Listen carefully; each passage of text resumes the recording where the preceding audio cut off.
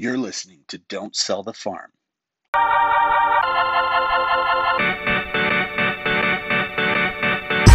Listen, friend, God does not have to say to us again, I want you to go out and witness it.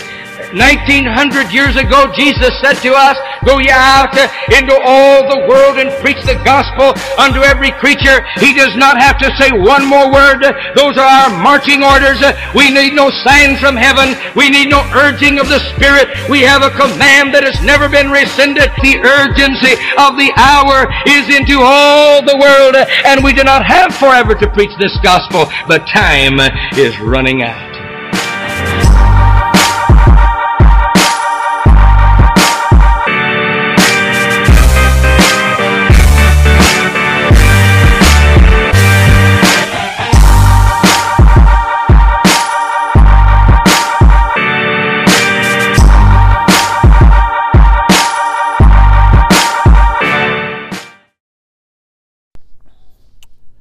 Welcome to the podcast. Today, guys, we have Pastor Stephen Cassio on.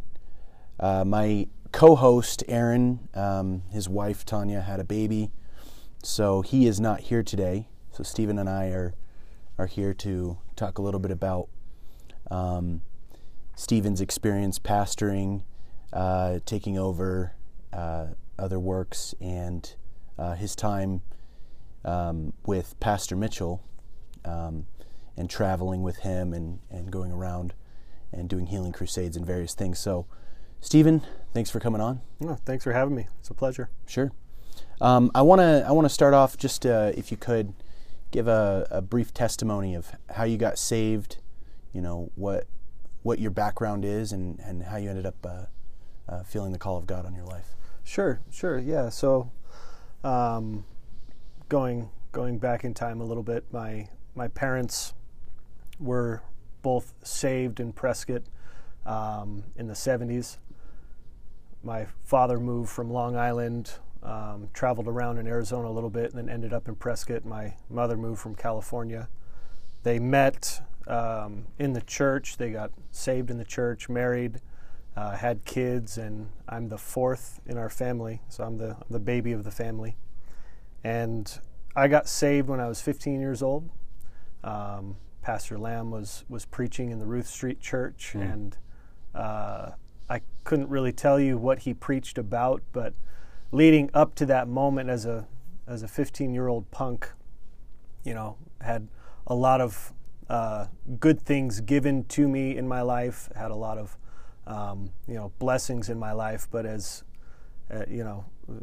trying to avoid Christianese, but as a church kid, you don't really appreciate what your parents attempt to save you from. You think you're missing out on the world. So, at least for me, I had the foresight to know that becoming a drug addict was probably a bad idea, or becoming an alcoholic was. I wanted to avoid that. One of the nice things about our fellowship is you can see people's lives changed. Former drug addicts coming in, and being delivered out of that. And as a church kid, I saw that, wrote it down. Okay, I don't want to become that, but I'll do other things. I'll be a sinner in different ways. And so I was rebellious against God. And my view was, as long as I'm not as bad as my brother, then slide under the radar, kind of. I can slide under the radar a bit, and so that's kind of how I viewed my life. That's kind of how I lived my life, and but I had my come to Jesus meeting, and I walked into church on a Wednesday night, and something was different about that service. I'd sat through hundreds of altar calls and heard tons of sermons, and nothing really affected me like that night. I knew God had my number. I knew that I was going to be held accountable for my sin, and it didn't matter how I was raised. It didn't matter who my parents were, siblings. None of that mattered. So I had to come face to face with my own sin, and that service, I rose my hand, I went down to the altar, I got saved, and my life has been radically changed since that point. And thank God I don't have the testimony of, I used to be a drug addict, or I used to, be an alcoholic. So Yeah, I think a lot of the time, again, avoiding Christianese here, but kind of unavoidable. The church kid mentality is, oh yeah, I got to go make a testimony for myself, or maybe not so much in that way, but people feel that did get saved before they really went and blew up their whole life, that, oh man, my testimony is lame, nobody cares, but yeah. But I look at that as way more powerful, that you made the decision early and you didn't waste any time. Yeah. I wish I could go back and not waste time. Yeah. And I think you have two camps. You have church kids who say, yeah, I'm going to go make a testimony for myself and become a drug addict. That you might have a few kids that do that, but I think for the most part, church kids can be very prideful, and in the feeling of like, I'm going to beat the rap. Yeah. Everybody else's life blew up, but it's going to be different for me. Yeah. I'm going to make something Exactly. of myself, And so, after I got saved, I had a neighbor friend, and we had high aspirations of starting a metal band, Christian metal band. I was learning drums at the time. You're going to be the next Straker. Man, yeah, it was. Yeah, I can remember sitting in my bedroom with my friend, and he gives me a track. I think it was Under Oath or somebody. Oh yeah, okay. And it was. He's like, can't you feel these words? Listen to these words, man. It's so powerful. And I'm like, I can't hear these words. Like, I can't get much out of this. And so thankfully, God had other plans for me, and we didn't start touring as a Christian metal band. We couldn't find a singer or a guitar player, so flighty musicians. But no, it's true. God really. Was gracious and protected me from a lot of that. My parents were saved when I got saved, and so my home life, it was a blessing to have stable parents and somewhat stable siblings. But we all had to have that moment for ourselves. I can't get to heaven based on the salvation of my parents. We're all going to be held accountable for our own actions. And so, that was my conversion experience, and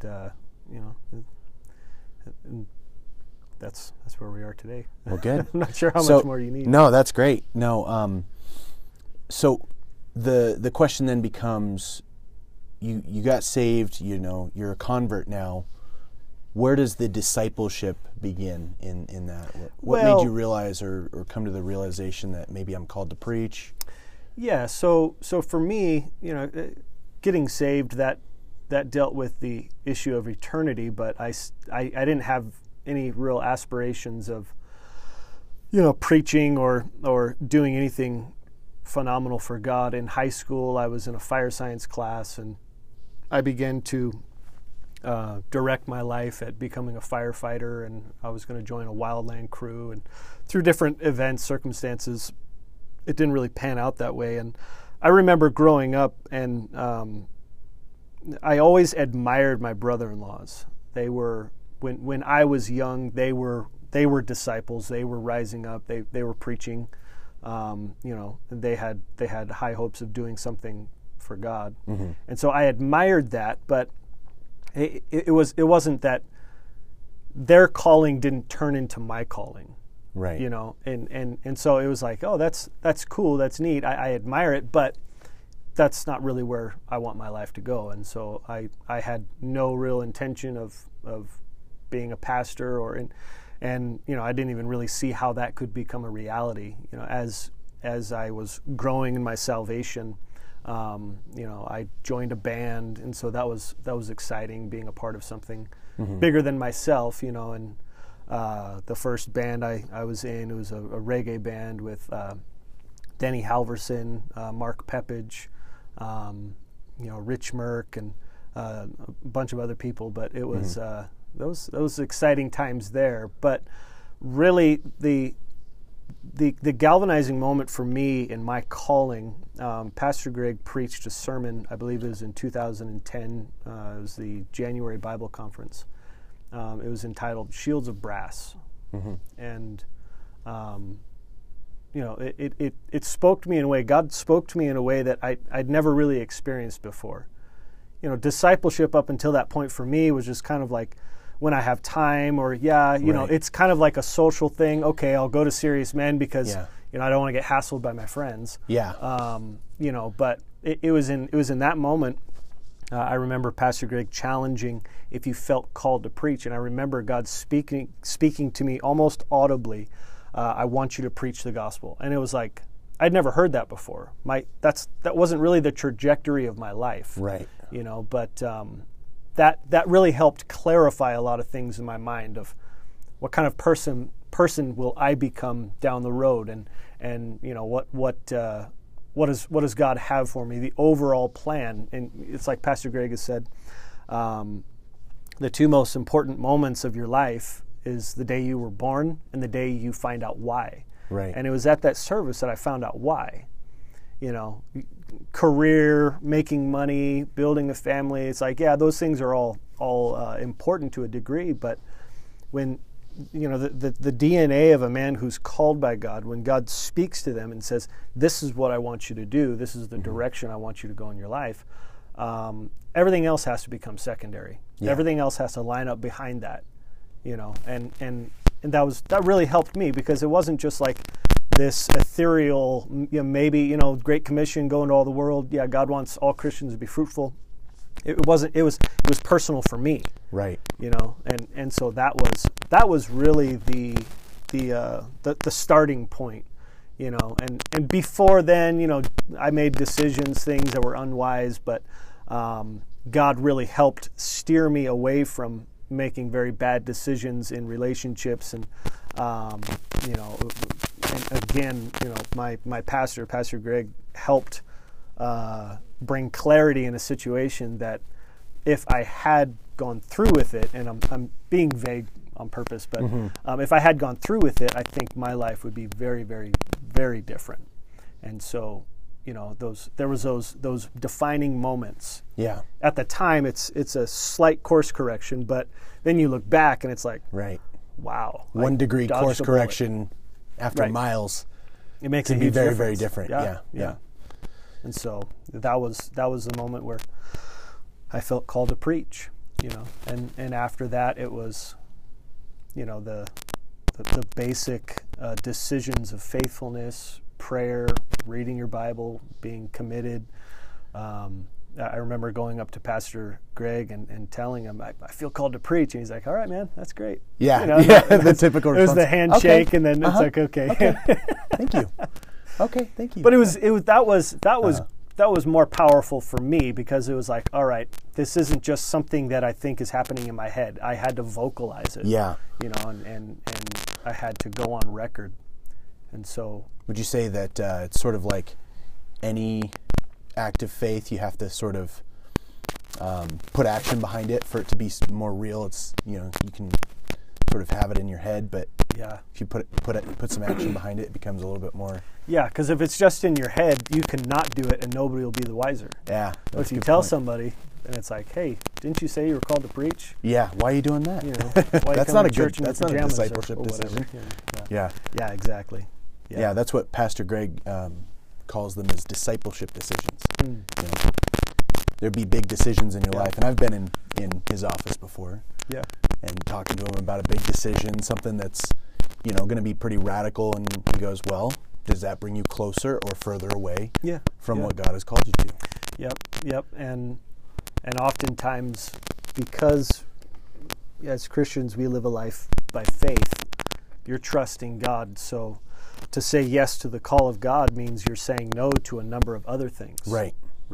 Making a lot of money and a great career, all those things, you know, they're not necessarily evil in and of themselves, but they have the capacity to take you further away from the call of God. Exactly. So you put down anchors and you put down hooks into the temporary, and then once you get older, I've seen this even in our church, guys who at one point they felt called to preach, and now they have cemented themselves into this current position, and it's like, well, I can't I can't go and pioneer because I have debt or I have obligations or all these different circumstances. When looking back on my life, I can honestly say that the place of the most blessing, the place of the most direction in my life and encouragement and is in the center of the will of God. Yeah. Every single time. And it's really it was really, again, like I said before, it was really a galvanizing moment, because then it was like, once I felt the call of God, I felt God speak to me, then it was easy to say no to those other things. Right. I'm not going to be a firefighter, a wildland firefighter, and be away from church for 6 months out of the year. Right. That doesn't get me any closer to the will of God. Exactly right. Yeah. That played out in relationship decisions, that played out in financial decisions, and and that was really that was a key moment for me, because it made everything clear. Right. Right. So you went from disciple to pastor, obviously at some point. What year did you? Because you were launched originally to Denver. Yep. To Pioneer. What year was that? So we went on staff as concert directors in 2013, and then the following year, July 2014, we were launched into Denver, Colorado to Pioneer. Okay. And so Denver is an area that I know at that point had a number of, maybe not at the point when you were there, but there were a number of people there already. Yeah. So a number of people, as far as a number population, of pastors already pioneering that city. Yeah. One of the motivations for me even wanting to go to Denver was Brandon and Andrea Pepich were already there for 6 months, and they were having screaming revival. Like, God was moving, miraculous things were happening, people were getting healed, and I knew Brandon from before, and by his own admission, God used him in a powerful way, and it was unexpected. Yeah. Up until that point, before Brandon, got to Denver, he had really started stepping out in Prescott and Prescott Valley, praying for the sick, seeing people get healed, and so that was, to me, in my mind, that was always a reference point. Yeah. Because I said, God, if you can use Brandon, surely you can use a guy like me. And I said, if God's moving there, he can move for me too. And it was, I think it was a Thursday night of conference when I was on staff. Pastor Greg said, we don't really have any churches for you to take over, but you want to pioneer, where would you like to pioneer? Right? It was this Thursday night. I was like, Denver. And I knew nothing about Denver really. Just from what Google Maps showed me. And he's like, all right, we'll announce it tomorrow. And so, that was a pretty powerful experience. And going back, just going back a little bit in the discipleship process before we went on staff, I think when I started preaching in 180, there was, I want to say, like 12 other altar call preachers at the time. Wow. And so... Bit of a rotation, eh? The rotation was like... Once every 3 months or so. Yeah, you had no excuse to not have an illustration and have that thing polished to the max. Yeah. And so... But what is amazing about our fellowship that has always inspired and encouraged me is it doesn't work like a climb the ladder and hopefully you get to the top eventually. Because if that were the case, then guys would be, well, I'm at the bottom rung of the ladder. It'll take me 15 years before I get sent out because there's all these other guys in front of me. The way our fellowship works is you feel the call of God. You want to preach. You're going to do something about that. Yeah. And it doesn't start when you finally get out to whatever field you want to preach in. It starts in your local church. You go to your pastor. I want to do something for God. It's like, okay, well, what are you doing now? Right. If the church the numbers of people in the church was solely dependent on how many people you won to Jesus and brought to church, how many people would be in your church today. Exactly. Right? And so that was one of the conversations, one of the powerful conversations I had with Pastor Greg. He invited me out to coffee one morning, and I'm like, yeah, cool, going to coffee with Pastor. This is great. And we were probably 3 or 4 months away from being launched. Mm-hmm.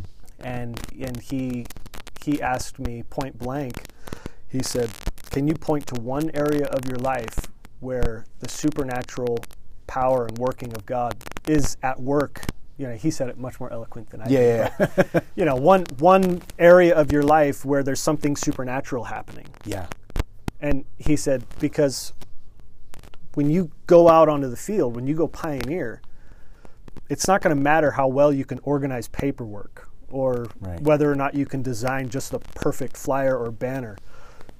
What it's going to depend on is the supernatural power of God working through your life, whether that be getting people saved or seeing people healed or whatever the case may be. Something supernatural has to be at work. And so that really challenged me to step out in faith and begin to pray for the sick, begin to, exercise that faith muscle, because it's true. When you get out on the field, people don't really care who your pastor is. Yeah. No one knows. Nobody knows you. Right. And so the expectation can't be that, oh, when I show up, it's just going to happen. It's like, no, it takes work. Yeah. It takes you have to put the work in. You have to put the energy in. Like Pastor Mitchell said, you have to work like it all depends on you, but pray like it all depends on God. Yeah. It's that truth and tension. And so, that was a powerful moment. So arriving into Denver, we pull in with our U-Haul, and it's a crazy scene, because at the time Colorado had just opened up the cannabis market. Oh, and so, right. You could legally smoke it. And so when we first rolled into town, I'm like, man, they must have a serious skunk problem here in Denver. Naive Prescott that is kid. Disgusting. Here I'm a country bumpkin from Prescott, and one of the first apartment complexes we go and outreach in, I open the door, and this guy opens up. He's got dreads. His eyes are all, murky and red. He's got a giant bong on his coffee table, and the smoke just billows out of his house. And I'm just like, this isn't Prescott anymore, But God really helped us in Denver. We saw some powerful conversions. Great. Yeah. And so you went from Denver, obviously seeing some good stuff there. And then there was an opportunity to take over a work in 29 Palms. Yep. Yeah, we labored in Denver for 2 years. God really helped solidify a work there.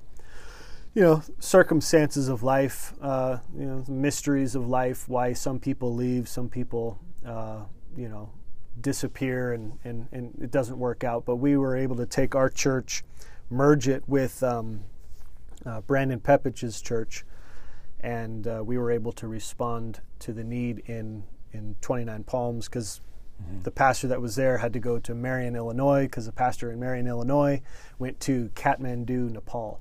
Okay. And so it's the domino effect of our fellowship. Yep. When somebody answers the call, that usually leaves a space open, some vacancy. Yeah, and so it was a healthy change for us. It was a very, very timely transition, moving from Denver. And there's still, it's like with anything in the ministry, you leave a piece of yourself wherever you go, and there's still a part of our hearts that are still in Denver. But the positive thing from that is, you look now, we have the benefit of hindsight, right? Mm-hmm. So a number of people that got saved in our church there, and we were actually in Aurora, it's just a suburb of Denver. A number of people that got saved there, now they're serving God in another fellowship church in Florida, and so they're still, living for God and being effective. So what was it like? Remains, What was it like going from a state where they had just legalized pot, and you had a bunch of potheads and drug addicts and stuff coming into your church, to military town, everything is straight-laced and, clean cut. Well, I mean, Big difference there? Or? you know that the thing, it's two totally different experiences, because what we saw happen in Denver is we saw a lot of former drug addict, drug dealers get saved, come into the church, and a lot of men getting saved, coming into the church. That was powerful. Then, like you said, the weed was an issue in Denver, obviously. But then moving into 29, you had two camps of people. You had the straight-laced military, but then the other reality of a military town is it's not just straight-laced Marines reading their Bible before bed every night. You had severely broken relationships in military towns. You have So Aaron is who's not here with us, but he would attest to the fact that Marines, the story of Marine marriages is always almost universally bad marriages. Yeah. And so it maybe seems like a little bit more pressed and straight-laced on the surface, but right. Yeah, beneath. they press their uniforms and shine their shoes so they don't get in trouble. But you have a lot of couples, they enter into marriage under completely incorrect context. They get married because you make a lot more money as a married couple than you do as a single Marine. Oh wow. But then you combine that with Marines that get deployed, so then wives are stuck at home, and they're emotionally vulnerable. I don't know if that's okay to say in our current climate, but you're going to get canceled for that. Canceled, yeah. But no, it's true though. You had a lot of Marine wives that were very broken, and my wife saw that. She'd go to the park with our kids, and on any given day, she would talk to 3 or 4 Marine wives that, my husband's deployed overseas. I haven't seen him in months, and she would end up praying with a lot. We had a lot of Marine wives getting saved in our church, and at the beginning. But when you're taking over a church, you're trying to navigate all the different circumstances of that city. You have to relearn the town. Yeah. You've got a Marine base, but you also have town people that have nothing to do with the base. And so you're working with those different personalities, and you're also, the other thing about a military town is you have people coming into that town from completely different backgrounds and cultures, right? So East Coast, West Coast, you have all different types of people coming in, and so you're having to learn a lot of stuff very quickly, and how to work with people, and you're juggling, right? We're not just going to outreach town people, and we're not just going to outreach Marines. We have to try and find out a way to do both. And so at the beginning, we were trying to get on the base, start a Bible study group on the base, and I know the previous pastor, he had been trying the same thing. He had a couple of bands that were able to come in and play on the base, but that was always a stronghold that seemed like, man, if we can just crack the code on the base, if we can get something going, and the key was really having the right guys get saved at the right time. You had high-ranking Marines getting saved in the church that had pull, that had clout and ability to give us favor. They knew the right people to talk to, and so and now with Jake and Jen, it's blowing up all over the place. They have, in a good way. Crazy good. They have Bible study groups going all the time, in town, on base, off base housing, and so we were really blessed to be able to be a part of that. Yeah, and sow the seeds. Yeah. To some degree. Absolutely. Yeah, Paul said, I planted, Apollos watered, but God brought the increase. And so that's one of the things about a takeover is you are inheriting blessing and work that you didn't work for. Right. You didn't plant those seeds. You didn't plow that ground. You weren't there taking dominion. You weren't there in those prayer meetings. Yeah. but you get to inherit all that blessing, Yeah. right? And so that's And 29 is a pretty old work at this point. It's been around like a decade. Right? Yep. Yeah, it was originally pioneered by the Brooks, and then Micah and Megan Wright. They're in American Samoa now. They were able to take over that work and really they helped fix a lot of issues that were going on in that church. And like with any church, you have problems and situations that you inherit. Yeah. But it's working through those things. And like I've said to other people, with any kind of a takeover, you are bringing something that God has ordained, that Right. God has purposed for that time and that season. Right. Something that the other guy maybe didn't have so much, or it's just different. It's just a change, and sometimes a change is really healthy for a church. Yeah. You know, but now you see the steps, and the church has gone from obviously from nothing to now. You know, sorry, Jake, if you're listening to this, you're probably going to have to get a bigger building pretty quick. Yeah.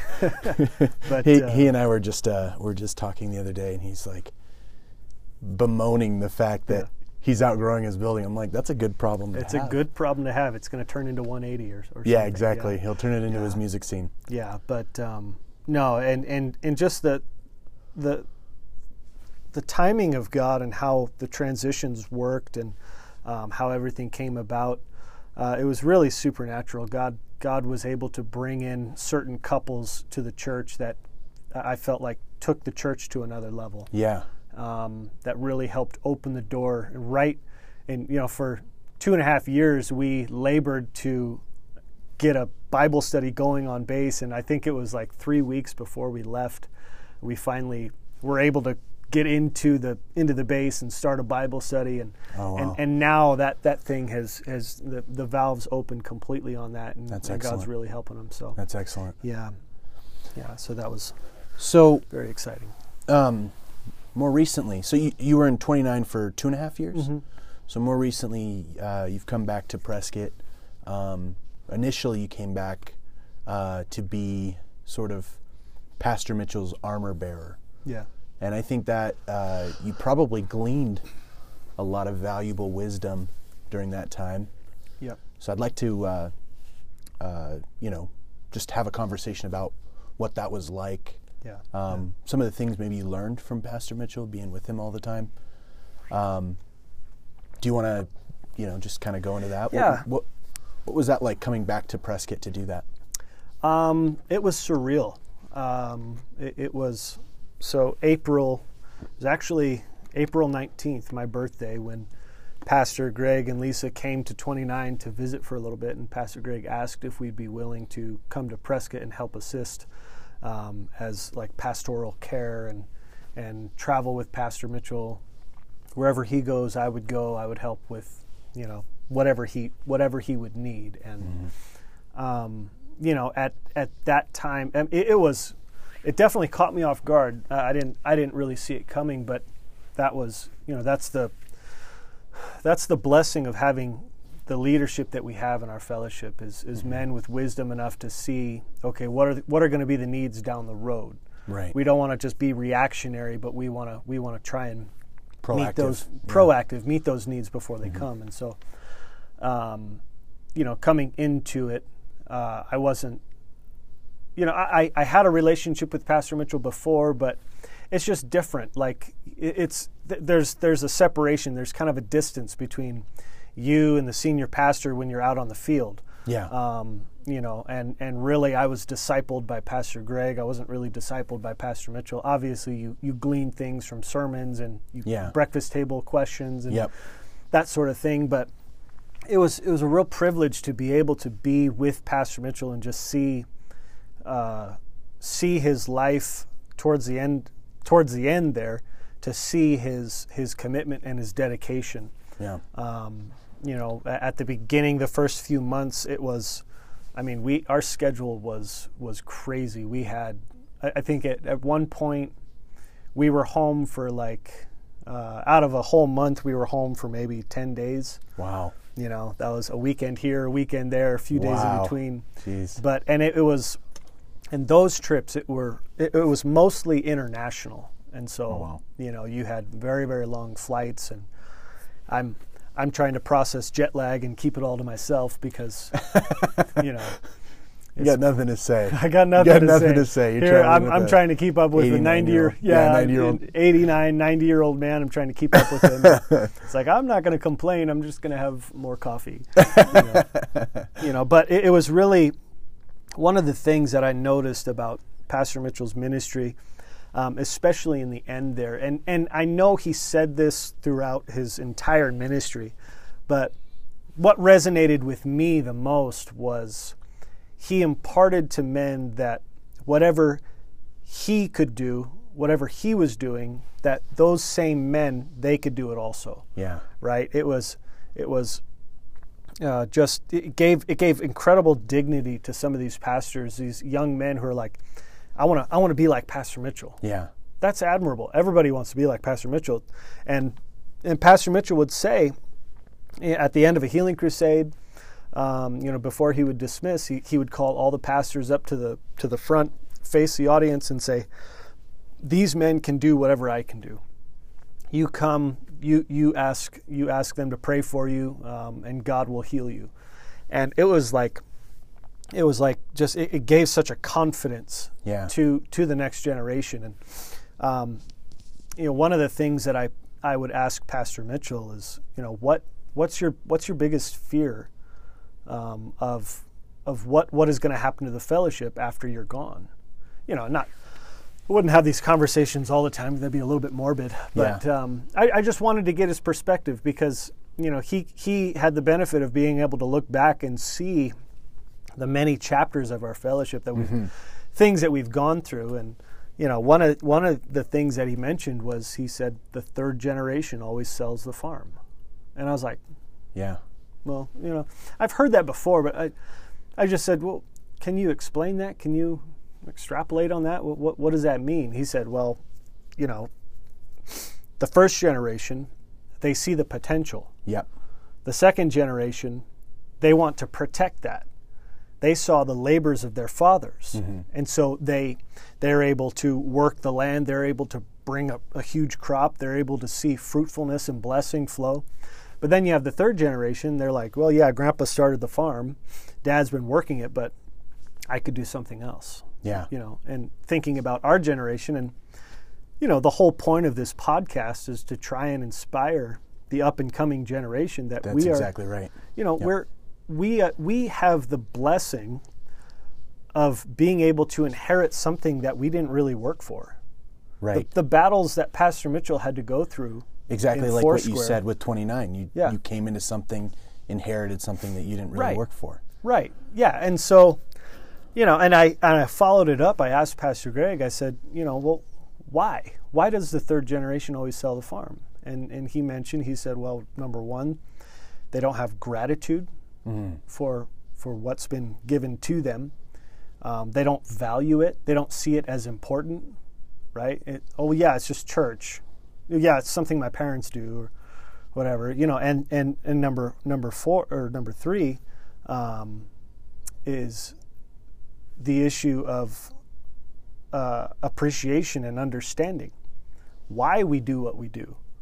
Why is it important? Why does it matter? Are we just another church organization, pulling offerings and just helping the community? Is that what we are? Yep. And gathering people, congregating people. For people who don't understand what we do, that's probably the assumption they would come to. Yeah. But to understand and know our history, what we are as a fellowship is an absolute miracle of God. And a number of reasons for that, but just the fact that our form of discipleship is that, Pastor Mitchell preached the power of the local church. Yeah. The indigenous church principle, right?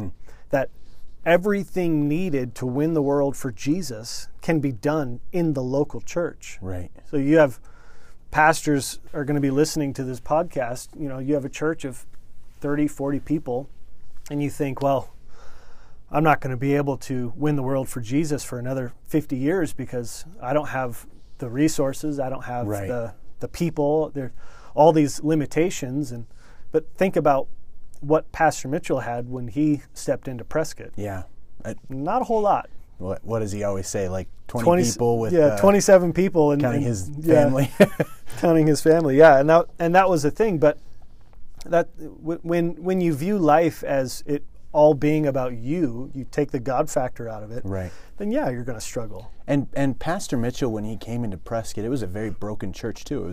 It was there was a moral failure before he came here, and people on the verge of leaving. The baptismal was filled with used clothes that they were doing, whatever rummage sales with just to make ends meet. Yeah, exactly. And so, not to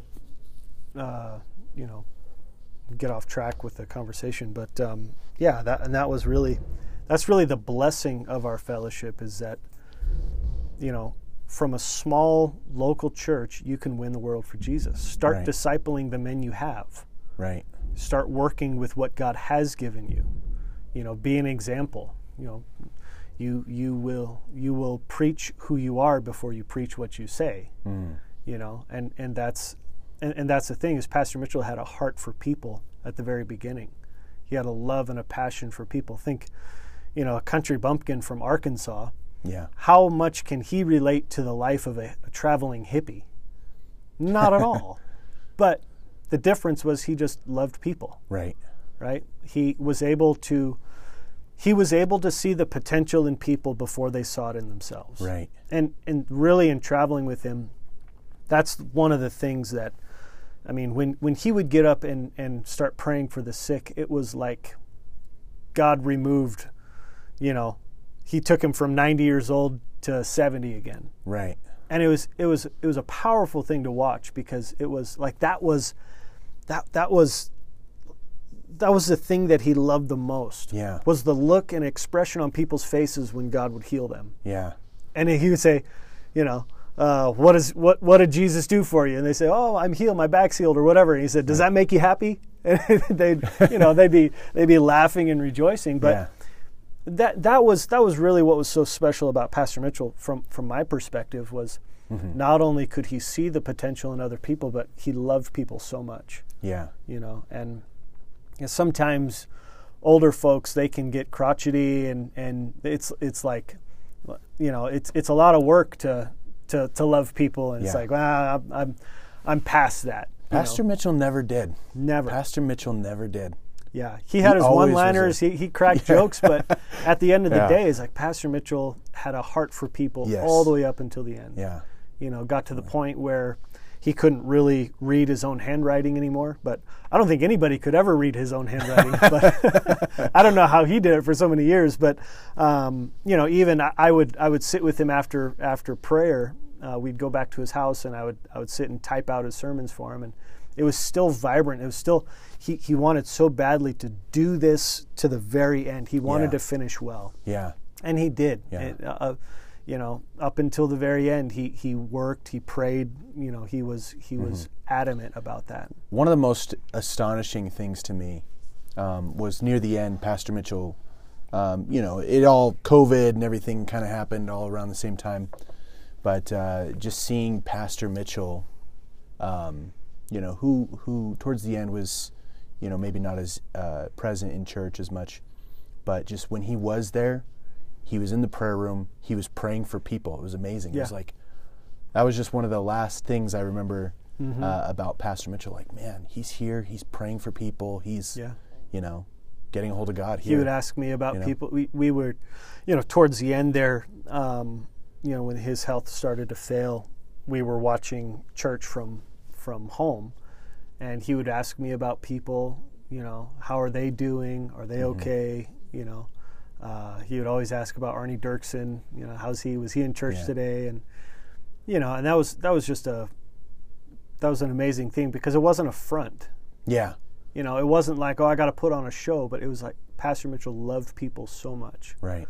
And that never really expired. It was always front and center. And he always, he dealt with some of the worst rebellions and backstabs I could even imagine, and he never lost that. He love put for his people. credibility on the line and invested in people, and they stabbed him in the back and then spit in his face and said, "What did you ever do for me? Oh, besides just giving me wheelbarrows full of money." Yeah, But he never got bitter. yeah, he never did. You would think, like, after that happened a few times, you'd be like, you know what, bag the whole world evangelism thing.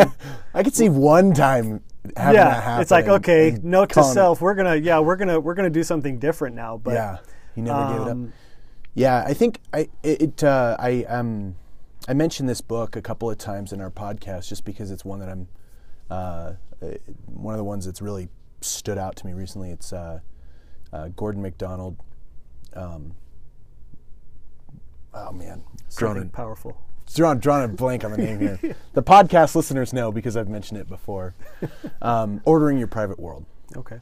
But one of the things he really talks about is the difference between a driven man who can only really go so far, driven by ambition or whatever it is that's driving you, and a called man.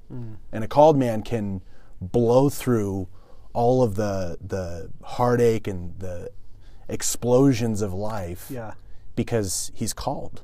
And it's not, and he's got an orderly private world. And I think that word picture really describes who Pastor Mitchell was.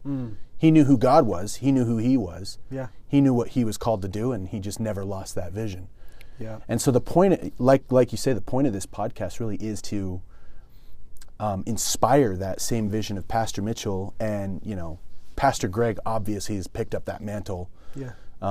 And he's running with it. But we are the third generation, Right. you and I. Yeah. And- And you have to own the vision for yourself. Right. It can't just be something that, oh, well, we have a plaque on our wall, and you want the vision, there it is. But Yeah. it has to become who you are. It has to become your identity. Well, that was absolutely part of Pastor Mitchell's vision, is discipleship. Discipleship is giving a part of you to the next person. Yeah. Yeah. Right. Absolutely. Yeah. You look at other moves of God, and you can identify, William Booth. He started the Salvation Army, but can you name any disciples of William Booth? Right. Powerful organization at the time. They were doing something incredible for God, and now when you think of the Salvation Army, all you think of is Christmas time, a person ringing a bell outside the mall. Right. Right. And really that was the thing, was it's an imparted vision. You impart, you cast the vision, but it's up to us to pick that up and say, our generation today is just as broken, if not more broken, than the generation of the 70s. Right. Right? Young people that are suicidal and depressed, it's like we have the answer. We have the hope for them.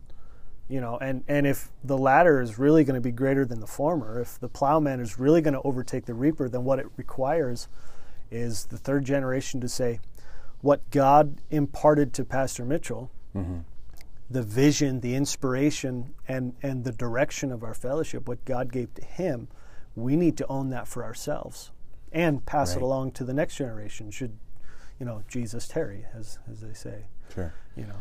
So there's a number of things that, would be included in that vision. Something that you sparked a thought for me is that there's a lot of things that are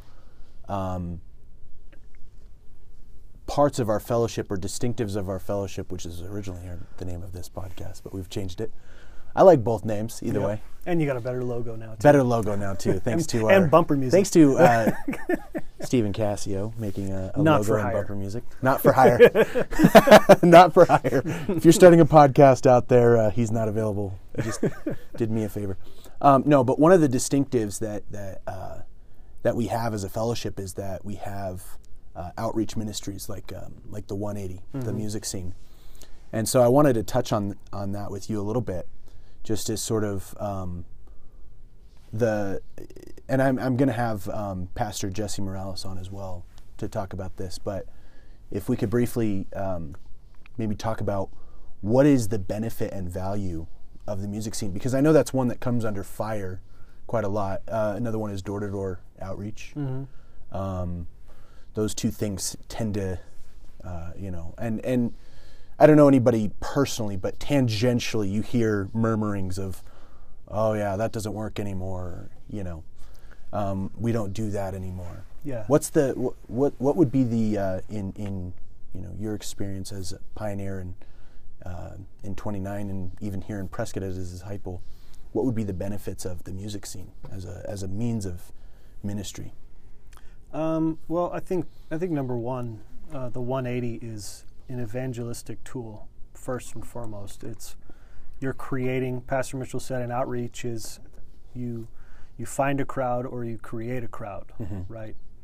And a universal language of all peoples for all generations has been music, right? And unless I've been living under a rock, I think the up and coming generation is still really into music. Maybe they're not into the Doors or Journey or Pink Floyd. Maybe they're into modern music, which that makes sense to me. So 180, it's a tool of evangelism to draw sinners, right? To create a platform where the gospel can be presented in a clear way, and people can be brought to a decision to get saved. So to me, that's number one.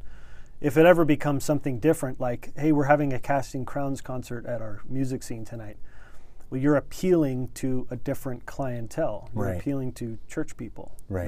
That's not what we're after. Right. Right. So you have to bear that in mind. It's an evangelistic tool. And I think number two, it's a mechanism for discipleship, and that's not just the altar call preachers. It's not just, hey, these guys can learn how to preach an altar call and be clear and mention Jesus and hopefully mention Jesus. I've been to a couple concerts, unfortunately, with our superior ministry where I've heard guys forget Jesus, and it's like, oh, there was something missing in that altar call. Something was missing. That's what it was. And so anyway, it's a tool of discipleship where you can have men learn how to preach, how to pull an altar call, how to contend for the supernatural in the altar call, but also think of the different ministries that are involved in the music scene. Right. You have bands. That means you have to have a band leader. You have to have music that is relevant, to the current generation. If you get up and just play Beethoven, then you're probably not going to draw a whole lot of young people to that. I've experienced, I don't want to derail, but I've experienced situations where, not third generation trying to sell the farm, trying to, make it relevant to their generation, in some sense where, we're having a concert like an electro pop night. We did that a couple, 2 or 3 years ago here in our 180 scene. And like you said, we're not dealing with people who love the Doors and whatever else, you know what I mean? Motley Crue, though we have a few Motley Crues from time to time playing in the 180. Maybe, yeah. But what happened was there was a lot of resistance from the older generation. Sure.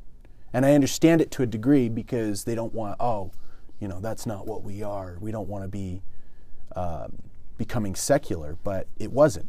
And there was a lot of visitors, and people got saved, and it was powerful. So how do we strike that balance between including the older generations and saying, hey, we're not trying to change this thing fundamentally. We're trying to modernize it to a degree. People resist change when they don't understand vision, when they don't understand purpose. So, they equate the pattern is, song, testimony, drama, song, testimony, drama, altar call. That's how it has to be. And if you ever divert, then that's like the Holy Trinity. You can't divert from that. But when you understand purpose and you understand, look, we're not trying to reinvent the wheel. We're trying to appeal to kids that are under 20 years old. Right. Right. So, if you have to hand out glow sticks at the beginning of a concert, like we're not encouraging people to, take their clothes off, or we're not handing out bottles of beer because we want to be relevant and current to the culture. Exactly. Nothing's changing about our message. We give dignity to the gospel. We provide a platform where the gospel can be presented clearly. But your avenue, instead of having, bands playing on the stage, you have a DJ, or you have. Well, I wasn't here. We were in 29 when the hip hop night happened, or the electropop night. But I think the point is, you're coming up with a way. Okay, how can we reach this generation? Right. Back in the 70s, they went to Pastor Mitchell and said, "We want to do street dramas." And Pastor Mitchell's like, "What's a street drama?" Then they explained it. A bunch of people get saved. Same thing with music. When they went to California, Pastor took a couple of other guys and they saw a concert, and Pastor Mitchell's like, "This could work in Prescott." Yeah. They came back. They hired, some. They didn't have any bands in the church, so they hired some guy who played acoustic guitar. I don't think he was saved. They got a home stereo system to amplify it. But you had like 300 visitors and tons of people saved, and so that was the catalyst. And Pastor Mitchell would have even said wasn't his favorite kind of music. No, not what he would have listened to. No, and through the years, he's been to. I can remember vividly as a young man, back in the day at the Underground, we were having our concert, and I don't remember what bands. They were probably horrible, but we had bands playing, and I can remember Pastor Mitchell just sitting in the back, and he was there every concert. It was like, not because he loved crummy music, but because he understood what we were trying to do. Right. If a glow stick is the difference between a 16-year-old suicidal kid coming into 180 or not, buy a glow stick. Yeah. Exactly. And I think the other issue too, and we have to be careful too. It's like we can't paint with too broad of a brush. Perhaps there are people out there in the fellowship somewhere that say concerts don't work anymore. My argument to that is, well, are you doing them well? Yeah. Yeah. Do you understand the vision? Do you understand what you're trying to accomplish? Well, it's sort of, it's like saying it doesn't work anymore, but you're producing a product that nobody wants to invite anybody to. Sure. Because it's terrible. Well, and you said a bad word too. You said product. But it is a product. Exactly. I think in the church world that, I don't think church people like viewing it as a product, right? We don't like viewing it as, oh, this is something we're trying to sell, but we're not trying to appeal to the church world. We're trying to appeal to sinners. Right. And we're not selling the gospel as a product. What we're selling as a product is the concert It's an scene. avenue, yeah. Yeah. Yeah. The gospel is presented by the means of the product. It's a bridge. It's a bridge. All it is, 180 is just a bridge to bring people to a place where they can hear the gospel and be given an opportunity to respond. And I would also add, it's a regular ministry, right? We don't put all our eggs in one big event basket where, we had live animals and acrobatics team and all this stuff for this one huge event. But what happens if it gets rained out? Yeah. What happens if the power goes out in the middle of it? You've invested thousands of dollars into this thing. Or what happens if no visitors come? What if nobody shows up? What if nobody shows up and you put all this effort and money? But then the assumption is that, I guess now big events don't work. You've already said the music scene doesn't work. Oh, big events don't work. And it's a slippery slope too, because then you might say, well, why are we having service on Sunday night? If we can make the same amount of money Sunday morning as we can Sunday night, why would we have a Sunday night service? Yeah. Why are we doing music scene if we can have the same results by going to Walmart? So I think the other benefit of the music scene is we have now been operating a concert scene for almost 50 years in Prescott. Yeah.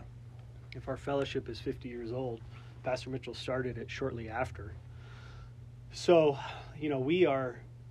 we see every weekend, we see people getting saved. And when we don't, it's another teaching moment for our disciples. Right. Now you have to lay hold of God. Now you have to figure out why. Now you have to start pushing buttons. Maybe you have to come here earlier and pray. Maybe you have to throughout the week. Maybe you have to fast with your other disciples. That'd be an interesting thought experiment to kind of run it back. And obviously, you don't see every single person who prays in the concert in church the next day, and then powerfully saved, and they become a what disciple. What must I do to be saved? Exactly. Kind of thing. Yeah. But if you were to go back and just kind of do the math of seeds planted, and people who maybe we don't know, they might have not even been from here, but ultimately they went off back to their hometown and did a work for God, and we'll never know about that until eternity. Right. It's like, who knows the ultimate benefit? Yeah, but we could say without a doubt, if you don't do anything, then obviously you're going to have zero fruit. Exactly. Right? And so for some pastors listening to this, they can come to the conclusion, well, I can't do that until I have my own standalone building for 180. Well, do it in your church. Yeah. Put up some colored lights, spend a couple $100 on some lights and banners. Right. Make it look like a concert. Don't make it look like a church, and yeah. I don't know if we even need to get into the practicals of making a 180, run well and efficiently, but I think it's just inspiring people and giving them. I'll definitely be getting into the more of the practical stuff with Pastor Jesse, because we're gonna probably focus an entire episode, or maybe even 2 parts, on building a concert scene, what's all involved, and I know you have a lot of insight on that as well. But he brought concerts back from the grave. Mm-hmm. Essentially in 2 different cities. Yeah. And so we're going to have a conversation about that. So definitely, those listening, you're going to want to tune into that one for sure. But this has been a good conversation. Yeah, definitely. Thank you for coming on, for sharing your wisdom. I appreciate you sharing Pastor Mitchell's wisdom by proxy. Yeah, I appreciate the opportunity to come on, and I think this podcast is going to go far. We're not trying to reinvent the wheel. We're trying to inspire people. Exactly. Not trying to be gourmet either. Yep. Yeah. Just a good snack. Well, I think we gain something pretty powerful when we can hear testimonies and conversations from leaders in our fellowship on a different level of just preaching a sermon. Right. You kind of get a deeper insight into who they are. You kind of get to develop those thoughts a little bit better. We, here in Prescott, we've had the ability to sit down at the breakfast table for years. Yeah. With Pastor Greg, Pastor Mitchell, other leaders that come to Prescott for conferences and have the opportunity to ask questions of them. And so, like you say, the ideal of this podcast is that this is the breakfast table now available on a more broad scale. Right. So, and if anything, it can just inspire men to start asking questions from their pastors. Exactly right. Why do we do it this way? Why do how can we be more effective in this? Is this the best strategy, right? Right. And that was the other thing too, just not to dive back into, I know we're coming to a conclusion here, but with Pastor Mitchell, guys could ask him questions, basic questions, silly questions, whatever it was. And because Pastor Mitchell cared for people, he always gave them the dignity of an answer. Yeah. He would answer their questions clearly. He would try and inspire men wherever we would go. We would have meals and, questions would be asked. And, that's the encouraging thing is sometimes his answer would bite a little bit. If it was a dumb question. If he knew the person, If you knew the person. If you knew the person. Yeah. But we love him anyway. We love him. We love him for it. Very good. All right. So Appreciate thank you guys for tuning in. We look forward to another podcast next week. Bye now.